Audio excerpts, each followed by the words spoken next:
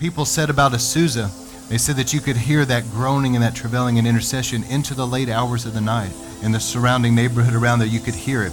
It pierced the night. And before Brother Bennett comes, I want him just to tell a couple of revival stories. You can stay where you're at over there, brother.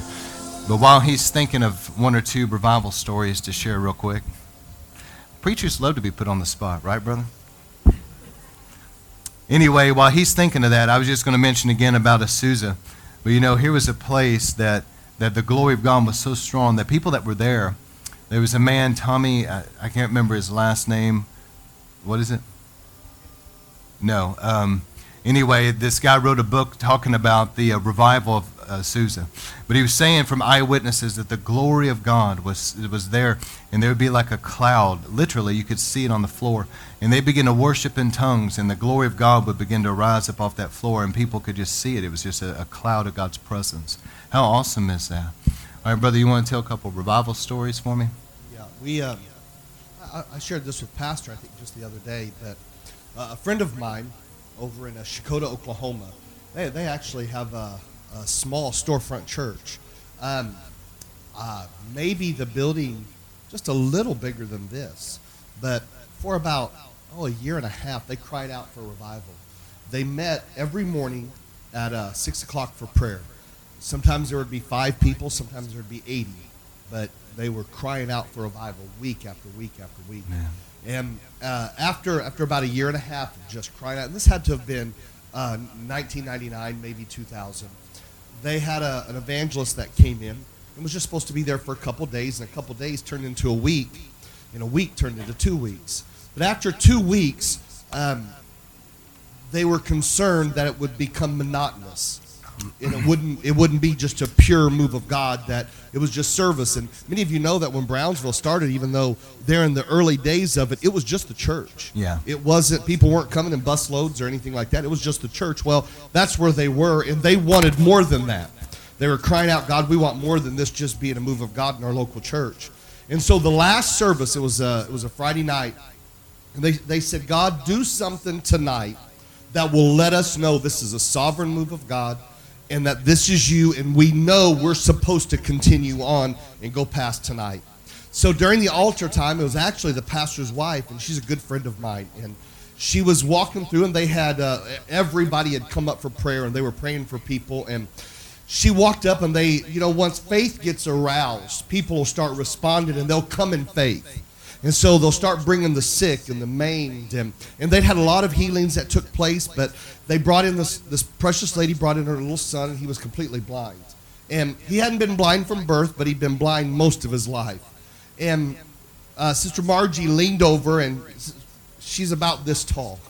So, and about the same around, So she stood there, and she prayed over this little boy, and she cursed blindness, and she released healing over him. And she spent some time, and there were others praying, and there was a lot going on. And she spoke life over him, and after a while, she went on to his mom, really seeking God and asking God to be there for this precious mom. And then all of a sudden, the little boy leaned up and started grabbing his mom's arm and tugging on her. And she just ignored it for a minute, and then he leaned up again and started doing the same thing. The third time, she leaned down and looked at him and said, baby, you've had prayer. Mama wants prayer right now. And the little boy looked at his mom and said, but Mommy, I can see. And God had opened up the eyes of that little boy. They went on to have revival for almost 3 years. And it literally, I don't know how many hundred. Now, again, we're not talking about a church that seated thousands of people or had any kind of impact on the region at all. They were just a group of people that were hungry for revival. But that revival literally touched the world. That's awesome. Thank you, brother. Well, guys, we're going to get into the word of the Lord here in a moment. How many of you guys love and appreciate Brother Benny? Yeah, every time he comes, it's always been really powerful. Tonight, if you need healing from anything, he's going to be praying for people, so let him know. If you need to be set free from something. I mean, knows that what Brother John was talking about last night when he was with us. What does the devil have in people's lives? A lot of times, he was talking about last night, it could be lust, it could be greed, it could be some kind of a bondage or whatever. And that very thing is the thing that the enemy will use in their life. And he talked about a little crack in the door will let a snake in. He gave that story about the snake in his house. But anyway, that's true. And so tonight, if you need to be set free from something that's been a besetting sin that's held you back, okay, when we pray for people, let him know, and we'll agree and pray for you. And also, how many of you guys have been baptized with the Holy Spirit, spoken in tongues, clothed in power? All right. If you need that tonight, just let us know. We're praying for people. Let me tell you, we need the baptism in the Holy Spirit. We need it, especially in these days that we're living. We need that power. It's a clothing of power. It's a strength in God. And Derek Prince said that the baptism of the Holy Spirit is the introduction to the supernatural life in Christianity. I would agree with that. That's true. So I'm going to go ahead and give this over to Brother Benny. And y'all let him know how much you love and appreciate him tonight as he comes. And we want you to take your liberty, brother. Amen. Can you give the Lord a hand clap of praise? Amen. Oh, come on. Give him a praise that he's worthy of. Amen. Come on. Praise God. Amen. And give these precious, wonderful pastors a good God bless you. Amen. We love you. We honor you. Amen. Come on. Give them a good old fashioned thank you. We love you. Amen. The Bible tells us we call them offices, don't we? The apostle, prophet, pastor, teacher, the evangelist. We call them offices. They're gifts. So these precious people are gifts to the body. They're gifts to you. And man, they shepherd you well. Amen. Take good care of you. And the Lord dealt with me years ago, and I preached a message called Fat Sheep. But you get a lot of word here. But also you stay very busy, so you utilize that word. You don't have a storage bank of it, amen? So you're out there and you're utilizing it. So man, we honor you, Pastor Scott and Sandy. We just appreciate you so much, and we pray God blesses you and multiplies everything that you put your hands to, amen? So could you take just a second and just slip up your hands and just love on the Lord for a minute? And the Holy Spirit is already here.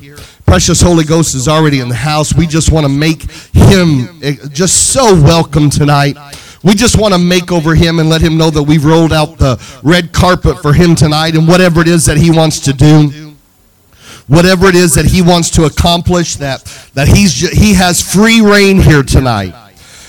So Holy Spirit, we welcome you into this house. Lord, this is your service. We are willing participants in whatever it is you want to do, God. God, at any moment, if you just want to break out, Spirit. At any moment, if you want to heal somebody, just heal them, Lord. Lord, you have free reign. Lord, we release ministering angels to minister in this house. Right now, we send you to speak words of knowledge, to wake up the sleeping things, to speak life to the dead things. God, we thank you for it, and we give you the glory, and we give you the praise in Jesus' name. I'll just pray in the Holy Ghost for a minute. Amen. Amen. I feel a strong prophetic unction in the house tonight. Strong prophetic unction. Lord, I just love you and I praise you, God. Lord, I magnify you. Come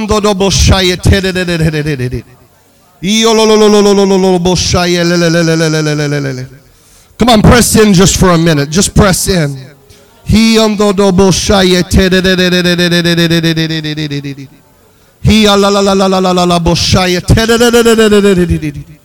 Lord, we praise you, God.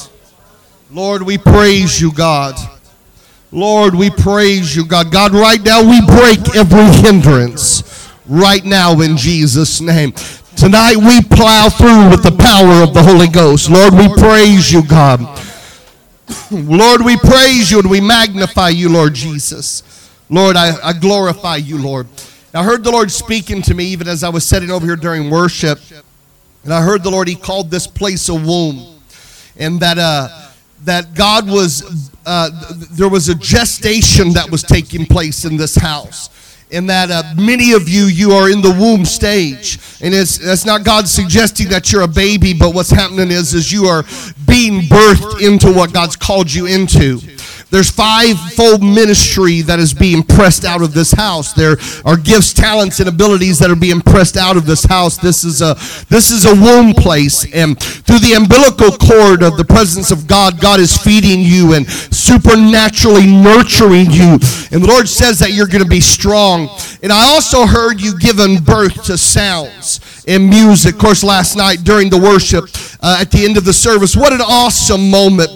And the travailing and the weeping and the glory of God was in the house so strong. But I heard you giving birth to songs and songs of revival. And I know that it is your culture. You sing a lot of the songs of revival, but the Lord says there are new sounds that are going to invade the house, new sounds that are going to invade your worship. And they won't be limited to just this house, that there'll be others that will catch the fire and they'll catch the glory, and there'll be sounds that will literally go through the nation.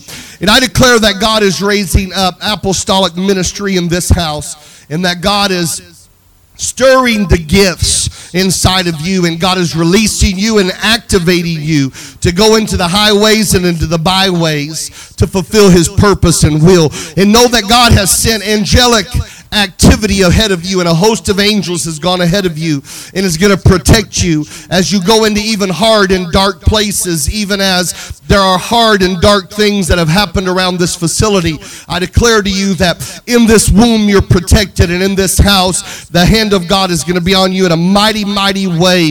The enemy will not be able to stop what God is doing in this house, and we declare it done now in Jesus' name. Amen. Here a few years ago, and I want to share some things with you. The Lord's really been speaking to me, and He's been talking about you to me all day. And I felt like there's somebody who's supposed to be here who hasn't made it yet. And I'm not sure if that's still the case or not, but as I was sitting there, I kept hearing the Lord saying that He was waiting on somebody. And then even today while I was praying, there were several people that their faces fell before me, and I've not seen them yet, and that's okay. You know, but I really think God's getting ready to do something. So let's not be surprised if somebody comes staggering in just a little bit, okay? Because I really feel like God's getting ready to do something. Amen. And but the Lord's been speaking to me this week. And I don't say this in a boastful way because it's nothing to boast about. You know, I hear people talk about they pray 8 or 10 hours a day, and that's wonderful. You know, and I know people who do that. You know, but what I've learned is I don't really have a desire to spend 8 or 10 hours in prayer. I really have a desire to spend every waking hour in the presence of Almighty God. You know, and people say things like, we can't do that. Yes, you can. You really can. I know that we have to go out and have jobs, but what I've learned is if you can get in the glory early in the day, then you can stay in that presence all day long. And, you know, it's very difficult for me sometimes because everything in me, when I go to the grocery store, Pastor, I want to put headphones in and just listen to the Word of God or listen to preaching or listen to worship and just wherever I'm at, just live in my own little world. Very difficult for me not to do that. But God might call on me to do something, and I want to make sure that I can do that. But you very much can. And so I don't think it should be a challenge to pray 8 or 10 hours a day. I think what we should do is have a goal to spend every day in the presence of God. And get up early in the morning and spend time in His presence and in the Word. And people will say, well, I can't read my Bible. I know I've seen a lot of folks that have their phones. You've got the little Bible app. Very easy to put that on play and just listen to the Word. Come on, somebody. And faith cometh by what? Hearing by what? The Word of God. So, man, if you will just start just allowing the Holy Ghost just to invade you, amen? We are getting ready to see a major culture shift. And I really believe, and just share a few things with you prophetically. The Bible says in Amos 3 that God does nothing without first revealing to His prophets. Somebody say nothing. That means not a thing. That's very important. So what we need is God's prophetic voice to be speaking through His man, through His woman, and declaring things over our lives. And so as I was praying this week, some things that I saw in the Spirit, when I got up early this morning, I went down to the hotel lobby and had breakfast, and the news was on for a little bit. And I seen a lot of ruckus about the wedding. You know, I don't follow those things, and I knew it was going on. You know, I know people are all enamored by it. But I saw that there was a wedding, and there was a princess and a prince, and you know those things are all very nice. But I want you to know my mind instantly went to the condition of our nation and the condition of our world. And even though we are enamored with those things, we live in a very real world where there are very real things going on. There are real problems right now. And even though right now, financially America is really rising, God is doing something in our nation. I was so excited when we named Jerusalem as a place where we held our embassy. I hope people recognize the spiritual significance of being a friend to Israel. And when we saw banners that was celebrating how America is a friend to Israel, that my heart woke up in that moment. And during all of this, I really feel like we are going to see some major tech companies. There's one in particular, I'm not going to name it, but I see some failure in the tech market. And so don't be alarmed if you see some failure in the tech industry right now, because God's doing some cleaning up. Because there's a lot of money that have been going to the wrong places and to the wrong things and to an ungodly agenda. But I think God is getting ready to line up strategic people that are going to start supporting the kingdom of God and going to start supporting His way and His man in this hour. Amen. How many of you believe that? Amen. So I want you to really be ready. Watch the sign of the times. Watch the times that we are in, because God's doing some very unique things right now. Today, as we've been in these past few services, and man, Brother John did what an awesome couple days. Amen. What a powerful word. And my spirit has been so stirred over those words. And after the service last night, when I went back to the hotel room, I just felt lost in the glory and just felt lost in His presence. And all day long, I just felt stirred in my spirit. And I'm so excited about what God's getting ready to do in the church. Amen. And this is Pentecost. Amen. Today, we are in, I never say it right. Your pastor has perfect pronunciation when it comes to these things, okay? But Shavuot, say it again. Shavuot, okay? That's going to be my best right there, okay? So I'm a boy from Mississippi, still trying to work it all out.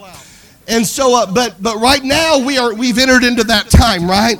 And then on the same time, we've entered into Pentecost. And so this is an important day. So today we have an open heaven. There's an open heaven today. So I believe that it is in this time that when we begin to petition God and we begin to seek God and we begin to honor God, God begins to pour out His Spirit upon us. Amen. Now, of course, during the feast, we know that there are the three major feasts every year that God's people were required to participate in. Now, it is my understanding, I heard a teaching on it just this past week, and this rabbi said that it was customary during one of these three feasts, and he said it didn't necessarily mean which one, it wasn't required, but it was customary that during one of the feasts, the king himself would come out and make an appearance during one of these feasts. I thought that was very prophetic, because everything that God does, He does surrounded, of course, we know the feast and Israel's timetable. But I thought, wouldn't that just be an awesome moment if Jesus just decided today to slip into the river with us and just step out and make an appearance in this house tonight? Come on, somebody. Man, wouldn't that be awesome? Because again, that is the way of the King. Amen. Years ago, when I grew up we moved around a lot. I grew up as through my grade school years in Meridian, Mississippi, and then we moved to Indiana when I was a teenager. I guess I was 13. And there's this precious little place down the road, and they used to have the Lord's Supper, a Passover supper, and they would celebrate it. I mean, I think you all do something real similar, Pastor, and every year during Passover they would do this. And during Passover, Pastor, Jesus showed up in the building. I mean, He literally showed up. Somebody said, well, how do you know? He stood in front of the Passover table, and somebody stood up and snapped a picture of Him.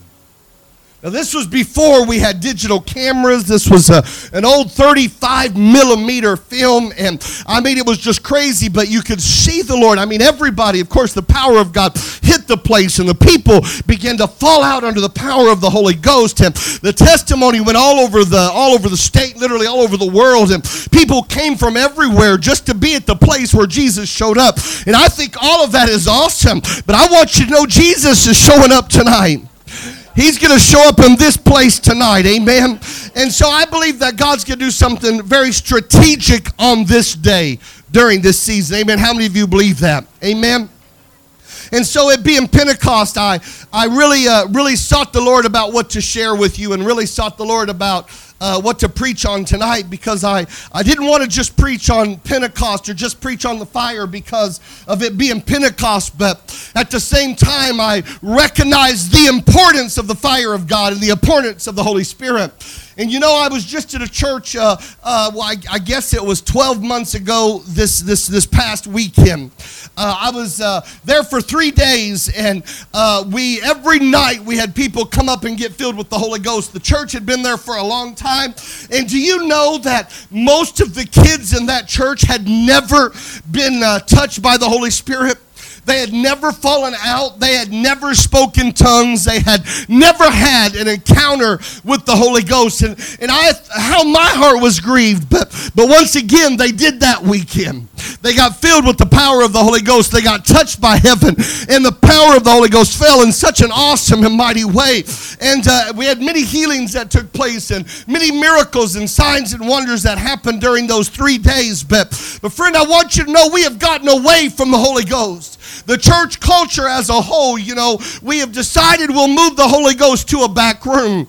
There was someone that I know, a minister that I know and love and respect. He just addressed a convocation of thousands of pastors, and during that speech, he said, "If you want your churches to grow, you are going to have to move the Holy Ghost activity to a back room." And my heart was grieved, and there was a large uproar in the community around us because that just didn't sit well where we were, okay? But friend, I want you to know, while there are those that are wanting to move the Holy Ghost out of the service and moving to a back room, there's a remnant of people that are crying out, "God, we want you front and center. We want you front and center at church, at home, and at work." And I want you to know that's who God's looking for. God is not impressed with big numbers.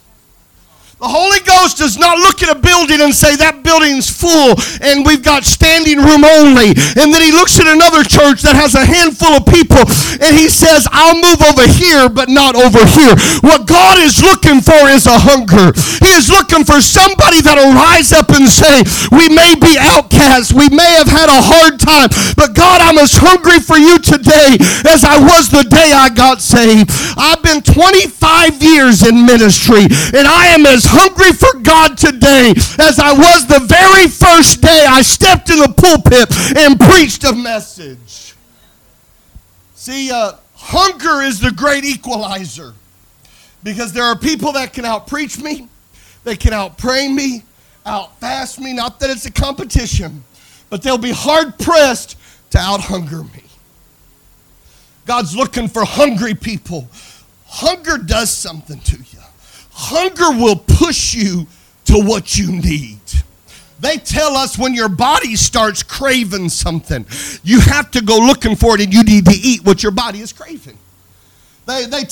When your body starts crying out, "I need food, I need substance," it's for a reason. The tank is empty, and you need to go out and find something to eat. And what I've learned is hunger is our friend, because it will lead us to the right thing at the right time. And see, the thing is, we are trying to avoid being hungry today. You know, they tell us, of course, for weight loss, we need to avoid being hungry. We need to eat 6 times a day or whatever it is to avoid being hungry. But hunger should be a friend. We should get used to being hungry. Jesus fasted 40 days in the wilderness. At the end of 40 days, I can't imagine how hungry he was. You know, have you ever thought about this? Right after Jesus fasted for 40 days in the wilderness, he immediately went into Jerusalem and started throwing people out of the temple. Jesus was not just hungry, he was hangry.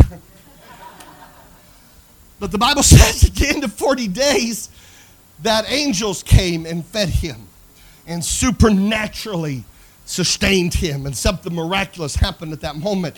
That was because of a hunger. Are you hungry tonight? I mean, are you hungry? It's my desire tonight to stir something inside of you that makes you more hungry tonight than what you were last night or last week or last year. Maybe there are some of you that you've been missing out and you've not been hungry for a while, but it's my desire tonight for you to get hungry again. I love that Pastor wants us to talk about revival, and the past few nights we have shared revival stories. I do a lot of that because it will ignite hunger in people's lives. And today, as I was spending time in prayer, the Lord really began to talk to me about hunger and what hunger will do and the effect that it'll have on us. And we're going to go to Daniel chapter 3 in just a little bit. So if you want to put your finger in Daniel chapter 3. But I was in Waldron, Arkansas here a few years ago preaching revival. And we were there for 10 days. And during this time, the power of God came in so strong that we were worshiping, and I thought of it tonight because of how the glory fell. As we were worshiping, God began to move, and people started crying out and started running to the altars during the praise and worship, literally getting up out of their seat and running and jumping on the altars. And I just took the microphone and just began to address the people. And I said, we are in a sovereign moment here, that God is moving in a special way. If there's anything in your life that should not be there in the presence of God, we need to get it right. And Pastor, all of a sudden the music stopped. And I thought, why did they quit playing? This is so out of order. And I turned around, and every person on the platform had left their instrument laying on the ground and ran to the altar. And when I was on their faces before God, somebody said, well, why is it? Well, there were some of them who had sin in their life that needed to be dealt with. But there was such an awesome presence of God. There was a fire of God that fell, that made us look at ourselves and say, God, if there is anything between us and you, remove it now. Friend, I don't want there to be anything between me and God tonight. As I address you and we prepare to pray for healing and words of knowledge to come forth, I don't want there to be anything between me and God. That was just a week of the fire of God. It just fell in such a powerful way. But as we were ministering, there was this lady that they brought in. And once again, once faith gets ignited, people will start bringing the sick. You know, the church is where the sick should be coming. When you have a physical need, the first place you ought to stop. When they told my wife she had cancer, first of all, she looked at the doctor, pointed her finger at him and said, obviously you don't know my God. We didn't mean no disrespect to the medical profession. We honor it, but understand they don't understand. He got mad, walked out of the room, told the nurse, and said, you're going to have to deal with her. We didn't go crying to 20 people on Facebook, or we didn't send out a prayer chain. We went right to our pastor's house. And we said, we are going to stand and we are going to believe for a miracle, and we got one. Amen. The church should be the place where the sick folk come. And so faith had gotten so high, and that this particular night, there was this lady they brought in, and I had seen her before, but she had crippling arthritis, and she came in and she sat on my right-hand side, and she wept. And while I was preaching, she wept uncontrollably. She just cried and cried out in pain. First of all, that's distracting. It's hard to preach faith when you've got somebody over here crying out in pain, right? But also, I believed it was moving heaven. And so I just literally was addressing the people. And I walked over to her and I said, ma'am, I said, how are things?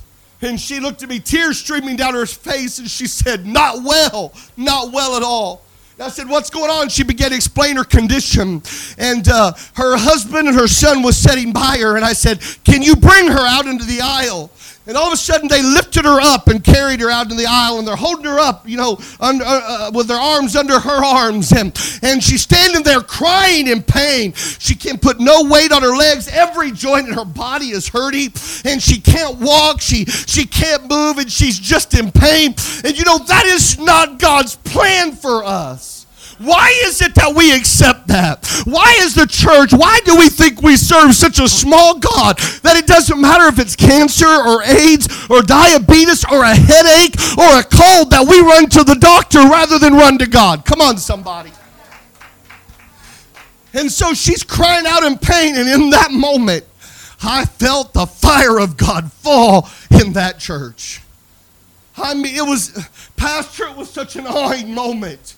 It's just like, the Bible says to build yourself up in the most Holy Ghost. I love that article. I read that when you sent it to me. That was such an amazing article on the importance of being filled with the Holy Ghost and speaking in heavenly language. But the Bible says to build yourself up with the most Holy Ghost. That's like cranking a generator. That's what I felt happening in the Spirit at that moment. I felt like there was something that was cranking, and it felt like something was just amping up, and it was like a ball of fire was falling in that house. And all of a sudden, I became aware of me. That sounded weird. That felt really odd to me, and I thought, God, I'm not in sin. I've not done anything wrong, but I felt this overwhelming presence of conviction, and all of a sudden, I felt that I was standing in the presence of the Lord. And even though I didn't see him, I saw him. And I turned around and put my back to the people I was praying for, which was just, it was rude, I didn't know what to do. I just felt the presence of God. And I cried out to God and said, God, I don't want there to be anything between me and you right now, because I might be the gate for her miracle. The importance of the fire of God is to keep our lives pure and right, because you might be the answer to somebody's prayer.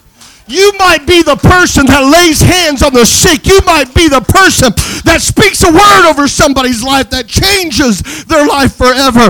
And then I turned around and she is weeping and the power of God's all over her. She went from crying out to crying out. Come on. The power of God hit this lady. She goes down and lays there. All of a sudden, people start getting healed and touched and delivered by the power of the Holy Ghost. She laid on the ground for 20 minutes. She could not walk into the building. But after 20 minutes, brother, she jumped up, took off running around the building, completely healed by the power of the Holy Ghost. Man, I wish somebody would praise God for about 10 seconds. Man, when you get hungry, you might be the conduit for somebody's miracle. Last summer, it was last July, I went to a church I was telling you about, a pastor. It's called the Soul Barn. Soul Barn, they have Saturday night service too. It's funny how they got their name, Soul Barn. This young man, I guess he's in his 70s, so it's a real young man. And he gets saved and full of the Holy Ghost and on fire and starts having church services in an old barn. And so they used to call the old barn or something. And one night people were getting saved, and some old man jumped up in the middle of the service and yelled, "This ain't an old barn, it's a soul barn." So now they got the Soul Barn. So about a decade later, man, they are just on fire. On a Saturday night, La Villa, Iowa, it's a small town. I mean, good grief, a little bitty place. And people just come hungry. And preachers from all over the country come there and minister and share. And I was there, and there was there's this young man who actually, he was from Bentonville, Arkansas. His family was just a few miles down the road from me. And I'd never met him before, and I ministered to him about some things that God had put on my heart and spoke prophetically over his life. And it was him and his son, and I put them together. And, those of you who know how the gift works, sometimes when you're praying for people, you put them together. You put families together. Sometimes it's just how God will speak to you. And so God put this husband and this son together for me, and I was praying with them. And I went through and I started praying just for everybody in the building, and I get to this little girl. She was 15 or 16 years old, I guess, and she was just a real pretty, sweet little girl. She's standing there, and the power of God is over, and she's shaking under the power and the presence of God. She's just shaking, and I began to just pray over her, and all of a sudden the Lord spoke this little phrase to me. He said, "Tell her I'm putting her family back together." Now, I don't know anything about this little girl, so it was really kind of a step of faith, and I didn't, So what I've learned is when God talks, you just got to step out. And so I said, "Sis," I said, "the Lord told me to tell you that he was putting your family back together." And she started screaming and shouting. And she hits the ground. And she reaches in her pocket. And she pulls out, Sister Karen, a prayer list. And at the top of that prayer list, what I didn't know is this young man and his son, that's her dad and brother. And their mom left. And at the top of her prayer list, it said, "God, please put my family back together." Man, that I was so excited and I've been believing for a miracle. So I was back there 6 months later. And the dad came and he shared this testimony with me. He said, "Brother Benny, do you remember when you were here last? Remember when we met?" "Yeah, I remember. What an awesome night." He said, "Well, what you don't know is our family had been broke up for I don't know, a few weeks, couple months. And my wife's living somewhere else. And my daughter's been staying with her." And he said that God's done such an awesome miracle in our family, putting our family back together. But my daughter came home after that service. And when she came in, my wife was sitting in the chair. And she said, "Where were you at about 8:30 tonight?" She said, "I was in church." And she says, "What happened?" And she told her the story, and the mom started crying. And she said, "I was in the shower, and the presence of God came in the shower and told me that I needed to get back together with your dad, and we needed to work things out." Man, isn't God awesome? Man, I tell you that, not to build up Benny Baker because it's the Holy Ghost, we're just yielded vessels. But I tell you that because you might be the conduit for somebody's miracle. You might be the one that God speaks to, who God might speak the secrets of somebody's heart, into your life, so that change could come for you. What if you're the key to your neighbor going to heaven? What if you're the key to the person that you buy gas from going to heaven? What if it's you? You know what I've learned is when you allow God to use you and you yield, God will cause supernatural occurrences to take place in your life and cause the most unusual people to enter your life. Here just a few weeks ago, I was just sharing this with Pastor today, part of the story. My wife and I, we didn't get away for our anniversary. Our anniversary is back in November. And my schedule was just too hectic, and in the springtime things seems to slow down a little bit, and so we went up to Branson, Missouri for just a couple days, and we were staying at a hotel and things, and we were down in the lower part of that hotel, down by the lobby and things, and we were down there just kind of sitting, talking, my wife and I, and all of a sudden this young man and his I didn't know if it was his wife or girlfriend, they come in, they sat like across from us. And my wife and I, we were talking about evangelism, but we were talking about traveling. We didn't use the word evangelists or preachers or anything like that. We were just talking about things we were getting ready to do, places we were going. And this young man speaks up, and he says, "Oh, you travel a lot." And I said, "Yeah." I said, "I travel quite a bit." And we started talking. And his next question is, guess what? "Well, what do you do for a living?"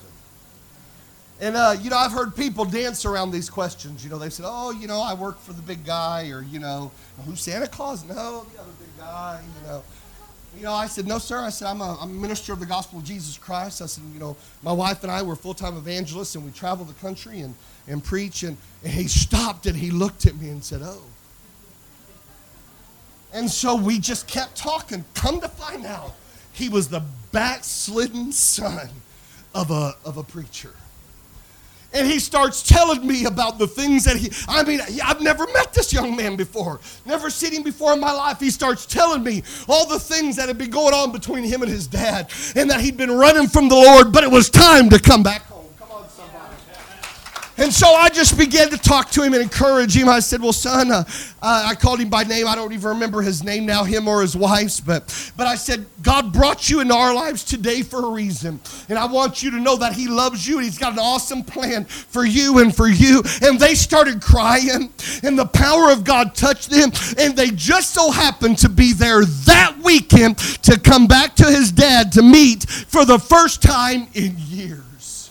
Man, isn't God good? You might be the conduit for somebody's miracle. You might be the voice that speaks the right words to cause a prodigal to come home. Come on, somebody.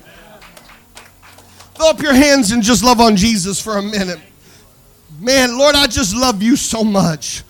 I thank you for prodigals coming home. I thank you for breakthroughs, Lord. I thank you for it, Father God. I want to talk to you just for a moment about let me I got one more testimony I want to share with you real quick before I read Daniel 3. And I had this written down, so I want to make sure that I shared this with you. We've just been in an awesome season, and God's been doing some awesome things. We've been seeing signs and wonders, but we were at it was camp meeting last year at our home church, and God just began to I was ministering during the altar, and the reason I share this is because a little bit later I want to minister to you, and God has been stretching me in my gift and been giving me names and addresses and some new things. And these things are they're not new to me, but the way that it's been coming has been very new to me, okay? And so I just ask you to, be believing with me and praying with me and just be open to God using me. Well, I was in the altar and I was praying for this precious young lady, and the Lord gave me the name Rebecca.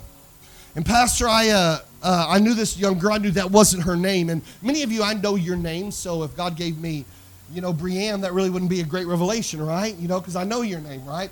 But he might give me the name of somebody you're praying for, or your children, or your grandchildren, or somebody close to you. Well, I said, sis, does Rebecca mean anything to you? Is that...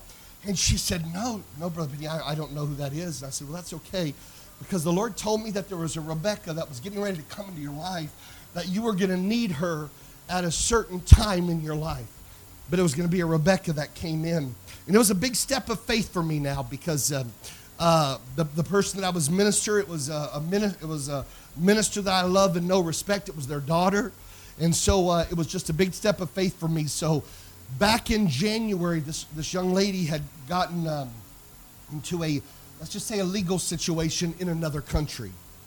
And it's not that she did anything wrong. It was just through some work that she was doing over there. She found herself in some, not going to jail trouble, but problems legally, okay?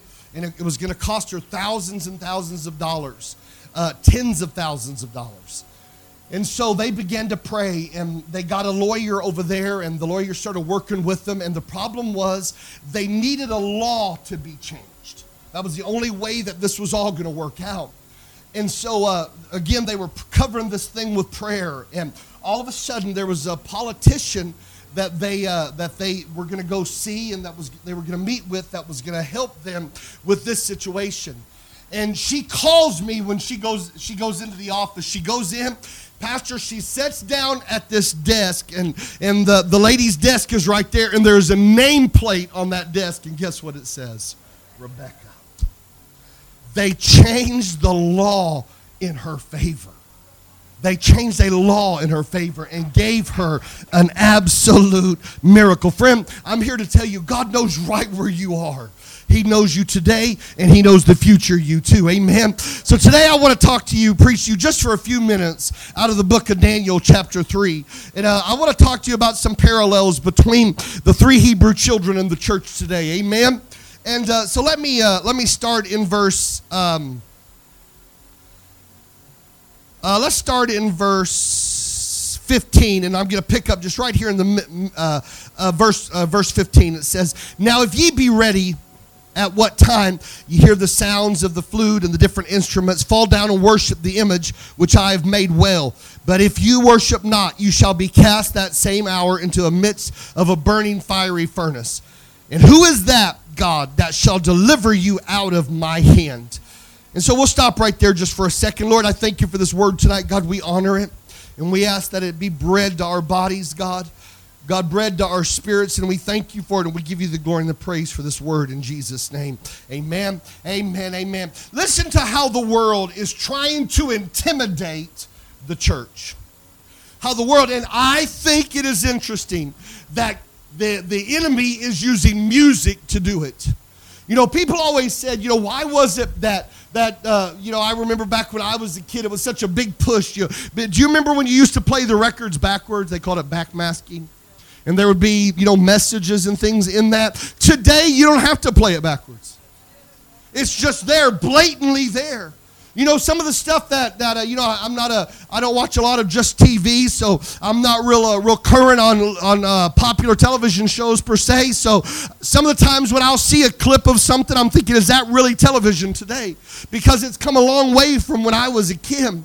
You know, but the intimidation factor from music, and we began to think and meditate on why music. Well, of course, Lucifer was in charge of music in heaven. So, of course, he would try to take over the entertainment industry as a whole today and do everything possible. And what we don't realize is we've come a long way from there being one word of profanity in a movie called Gone with the Wind to today where anything goes anywhere in entertainment at all. I mean, all of a sudden we said it's just one word and it can't matter to anybody. Now here we are all these years later, it doesn't matter what is said, and words are powerful things. So once again, the enemy wants to take over the entertainment industry. But see, and they recognize the power of it. The entertainment industry as a whole is the largest money maker in America. I'm not talking about just music or just movies, but when you combine all of entertainment together, sports, music, and the industry as a whole, it is the largest industry in America, producing hundreds and billions of dollars. I mean, it's unbelievable. And the enemy recognizes that if he can get you every day on your drive back and forth to work, or at night when you're sitting down to relax, he knows that he's got you. Used to, folks had to hide pornography in a box in the back of their garage. Today, it's just on folks' phone, and they can access it any time that they want. But I want you to know God is getting ready to bring a revival to this nation, where the fire of God is going to touch us in such a way where we don't have a craving or a desire for that filth anymore. And the thing is, it's not just out there in the world, it's in the church. It's in the church. We need to be a church that has the fire of God in us. We need to be, where is the fear of the Lord in the church today? Where is the fear of God? I seen somebody the other day, they had a shirt on that said, "Pastor, only God can judge me." And I thought that ought to scare the fires of hell right out of you.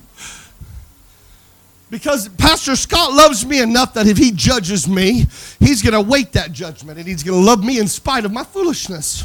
But my sin separates me from God, and I don't want anything separating me from God.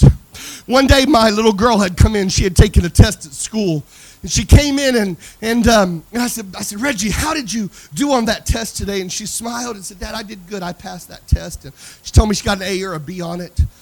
And I said, "Oh, Daddy's so proud of you." And she was little, you know, she was 8 or 9 at the time. And so that night, we always, you know, we prayed with the kids every day. We read their Bibles and did devotions with them. I mean, we did what we were supposed to do as parents to raise godly children. So at night, we prayed with the kids and then would send them to bed. And I had walked by my daughter's room, and I heard her in there crying. And I walked in her room, and I said, "Reagan," I said, "what's wrong?" And she sat up in her bed, and she said, "Daddy, I have something I need to tell you." I said, "Baby, what's happening?" I sat by her, and I took her in my arms, and she said, "Daddy, I failed that test today. I lied to you." And I loved daughter, and I said, "Baby," I said, "I'm really proud of you for talking to me. I'm disappointed that you lied, but, you know, and I'm disappointed you didn't study for your test, but I'm so proud of you for being honest with me." And she looked me right square in the face. And she said, "Dad, I love you, but I'm really not concerned about what you think right now." And I said, "Really?" And she said, "My problem is I feel like there's something in between me and Jesus right now. And I want you to pray with me to make sure that my heart is right between him. I want you to know I've watched my kids sing on platforms all over the nation. I've watched them as they proclaim the gospel and preach the gospel. But I have never been prouder of my children than in that one moment when my daughter looked at me and she said, Daddy, I'm not concerned about what you think right now. I'm concerned about my heart being right with Jesus. Man, we've got to have a fear of God back in the church again. Not just in the world, but in the church. We're preaching a greasy grace, a slimy gospel that says we can do anything we want. I'm not trying to be critical. I'm prophetic, so that's my nature. But I want you to know that there's got to be a fear of God, and the fire of God will bring that. There was a man, he laid in his bed down in Georgia. He laid in his bed. He was a multimillionaire, had a large colonial-style house, peach trees lined his driveway of his home. It was a gravel driveway, and the local pastor had been called in that this man was going to die. He was not saved. His wife had begged him for years to come to church, begged him for years to go to children's plays or Christmas, or he refused. He was adamant that the gospel was a farce, and all they wanted was to control people and take their money, and she pleaded. At his deathbed, he called for the preacher. And as the pastor, he said, as I was coming in that old colonial house, beautiful plantation, the man was a multimillionaire. Money doesn't mean nothing on your deathbed. And he said as he was coming in and he got within just 1,000 feet of the house, he could hear the cries of that man in his bed. And he said that the peach trees were beautiful. They were all in bloom. And it was just an amazing day. And he said, I got out of my car, and they were standing at the door, and he said, they rushed me upstairs. And he says, I ran up the stairs, and I saw this powerful man whose people's future was at his pen, his signature. I saw him as he huddled up at the top of his bed with his sheet pulled up over him, screaming, I feel the flames of hell, and nobody can stop it now, as he was breathing his last breaths. And his wife wept, and for whatever reason, they weren't able to convince him to receive. Even after what he was experiencing, there was no fear of God. There's no fear of God. I'm not afraid of God as an entity on the throne going to throw lightning bolts at me if I mess up. Nor do I feel like I'm cursed if I've fallen short or made a mistake. But I'm fearful of him like I was of my mom, or a spiritual father who said, son, if you get out of line, I love you enough that I'm going to correct you. But friend, there has got to be a sovereign fear of God. And sis, I tell you, when I'm driving down the road, I'll see somebody in a car, and I'll think, are they saved? And my heart will burn so hard and so bright with the fires of the Holy Ghost that says, are they saved? If they died today, would they go to heaven? Do they know anything about the love of God? And there are times that it keeps me up at night. And friend, I want you to know we need to be a people that are full of the fire of God. When the fear of God begins to burn inside of you, the trivial things that we argue over in the church and in the ways we're baptized and all of these things that people just want to fight over, or, everybody's got a method. People want to say this is how you deliver and that's how you deliver and this is how you baptize and that's how you pray. Man, when the fire of God gets a hold of you, none of that matters, because in the presence of God, people get set free. In the presence of God, people get healed and saved and delivered. I was not saved by an altar call. I wasn't saved by an altar call. Pastor, I love altar calls. I've seen tens of thousands of people come into the kingdom of God through altar calls, personally in my own ministry. Thousands this past year alone. But I wasn't saved by an altar call. I was saved in an atmosphere of fire. The presence of God was so strong that I got up and I ran to the altar and I got filled with the Holy Ghost and saved all at the same time. I wasn't even seeking it, but I was in the presence of God. And I hope you're hungry for the fire of God. And the king said, if you don't worship what I say to worship, when I say to worship it, we're going to throw you in the fire. But the problem is, when you're full of the presence of God, fire does not intimidate you. Come on, somebody. When you're full of the fire, fire doesn't intimidate you. They can't intimidate us with death. Death is a victory for you and I. Jesus said, you've got this backwards. You are rejoicing at birth and weeping at death. We need to rejoice at death and weep at the birth. See, when the fire of God gets in our lives and our spirits, they would not conform to the church of the day. And they threaten them with fire. Friend, I want you to hear this. This is prophetic for this generation. The church of the day wants you to conform, and they're threatening you with fire. Because if we don't conform, we get the fire. Oh, see, nobody's going to help me today.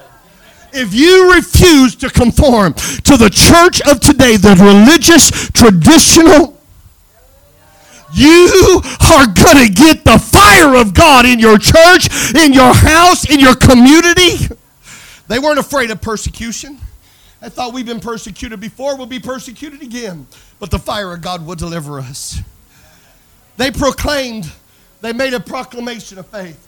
They said, our God is able to deliver us. That should be your response to anything the enemy ever says to you. My God. See, the moment fear leaves your life, you are unstoppable. The moment fear leaves, the moment you're not afraid of a minister that if I said their name, you would know who they were. They had gone to see the Passion of the Christ. And they had how many of you seen that in a theater? Have you seen it in a theater? I mean, I've seen that. I really have a hard time watching it. I mean, I've seen it a few times, but every time it affects me for so many days. You know, in a good way, but also a heavy way. You know, I've got that prophetic nature. I'm very melancholy. It affects me so dramatically. But I'd gone to the movies to see that, and it blows me away how you sit there and you watch everything. There are people eating popcorn and M&Ms and stuff and around you, and I just, I don't understand it, but okay, I'm glad they got the gospel anyway, right? They were preached the gospel. Amen. And so my friend was in the theater, and that was around him, and he got so convicted. Famous words I know to say, famous minister, everyone would know him. At the end of the movie, while the credits were rolling, nobody moved. And in a step of boldness, this precious man got up and addressed the whole theater, packed full of people, and began to say, the man that you just saw on that screen is real, and he really died for you. And within a couple minutes, preached the gospel. And all of a sudden, there was a handful of the ushers from the movie theater came in, tried to settle him down, but there were 3 or 4 bikers that stood up and held him back. Come on.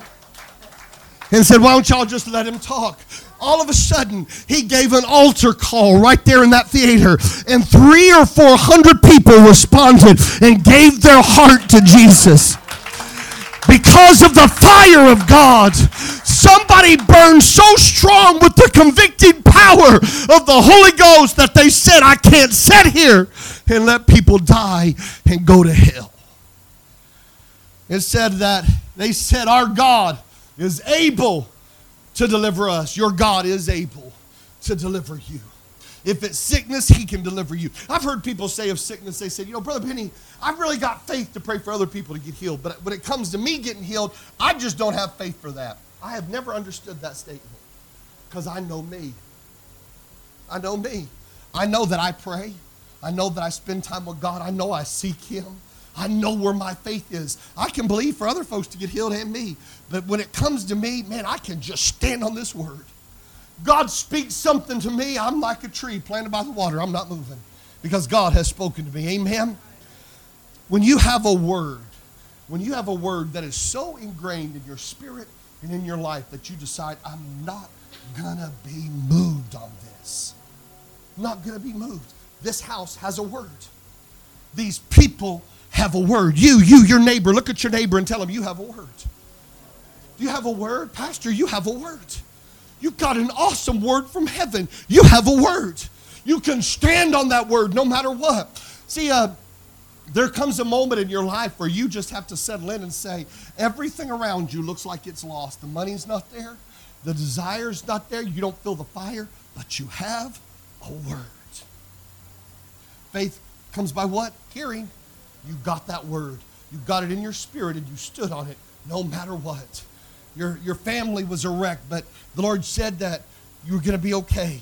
He's going to pull you through. The doctor said it was terminal, but God said it wasn't. And you have to stand on that word no matter what. There just comes a moment when you have to stand on that word. You have to pick up your Bible. You got to roll through that Bible, and you got to find a promise that you can stand on no matter what. They were prepared to die. They said, God is able to deliver us, but if he doesn't, we're still not going to bow. They said, there is nothing that you can put on us. There is nothing that you can say to us that can deter us from what God was going to do in our life. The fire, we've got to be prepared for the fire. The fire should be burning stuff out of us. You know, the church today should have progressed to the point to where we don't want sin in the house rather than being accepting of it, overlooking it. We should have progressed to that place by now. The fire of God should burn. Why is it, and I love worship music, y'all, and I believe in good worship music, and you guys have some of the best worship in the country. But in the modern church, when we worship God, what do? We sing a song, or we write a song, right?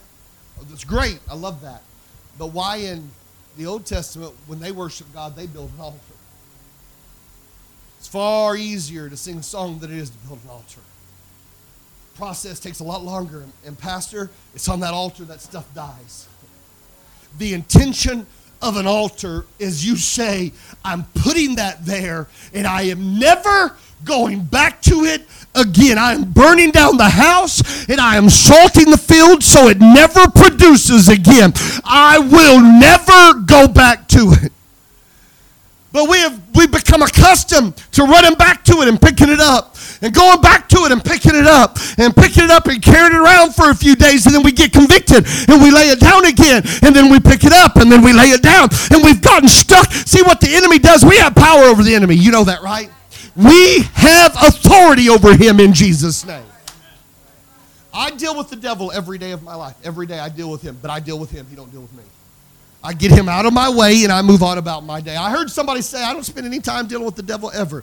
You know, I deal with him once a day. He's out of my way, and I go throughout my day, and I'm good. I don't spend all day long cursing him or telling him to get behind me. I do it in the mornings. I get it out of the way. He's out of my way. I got divine communication between me and my daddy. The rest of the day, I'm good. Okay? So, and I say that to say that we have power, we have authority over the enemy. We should utilize that. We should take authority. We should take that place of authority. We should be who God's called us to be.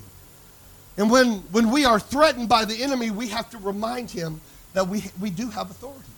And we should utilize that authority. Take authority over your mind. When you've got mind battles going on, I'll tell you a little secret, something that I did. I was fighting some mind battles, and I was having some things going on in my life. Do you know what I did? I went and I found something that I could use, whether it was a book or something that I could use, and I took it, and Pastor, I started taking communion over it every day and said, God, I'm taking communion over my mind. And I'm pleading the blood of Jesus over my mind. And when I started having some physical problems, I did the same thing. I just went and I got my communion, and I got my bread and my wine and my grape juice, and I would take communion over that, and I would say, God, I plead the blood over this. And we take communion daily. That's a part of our culture. And I want you to know there is something about pleading the blood over stuff. There's power in pleading the blood. That's another message for another day, but stuff should die at the altar. Not be picked up and carried around and picked up and carried around. They weren't afraid of the fire. There was nothing that they could throw at them that they were afraid of. They said, fire can't burn fire. My fire will burn so much hotter than this fire, they can't destroy me. People are, what the church needs today is a move of God, a sovereign move of God. The fire of God. I remember the old days of revival. We say old days. But old days of revival that you would drive by churches and people would say, I saw it on fire. There are testimonies of churches that they actually called the fire department. And the fire department would show up. I mean, real stories. I mean, this was common because of the revival fires. And then all of a sudden, people started getting concerned about wildfire or strange fire. And so what they said is we'll just throw out all of the fire. And see, that's where we've made our mistake. We need to be hungry for the fire of God. And we've got to let it settle in our spirit that God's ability to keep us is far greater than the devil's ability to deceive us. That's why you have a good shepherd that protects you from strange fire or something. But let's not throw the baby out with the bathwater. And then lastly, and I wrote this down, so when I was praying, I wrote this down. But Shadrach, Meshach, and Abednego, their obedience afforded them an encounter with God. Because God showed up in the middle of the fiery furnace. So much so that the king looked down and said, I see a fourth man in the fire. I see somebody else in there with Shadrach, Meshach, and Abednego. And the Bible says, I think it's interesting how it talks about how, you can go back and read all this later, but it talks about all the clothes that they wore. And yet the Bible says they came out without even the smell of smoke on them. Friend, we need to be a people who desire the fire of the Holy Ghost. If you'll stand to your feet with me tonight, amen. If we could just put on something worshipful, Pastor. I'm going to ask you to take just a minute and pray in the Holy Ghost. Just go ahead and let that heavenly language just begin to roll out of you. Now tonight, if you do not have the infilling of the Holy Ghost, I want to make sure that we pray for you and ask God to fill you with the Holy Ghost. Lord, we just love you, Jesus. Come on, just begin to press in for a minute. Holy Spirit, as we have shared the word that you gave to me,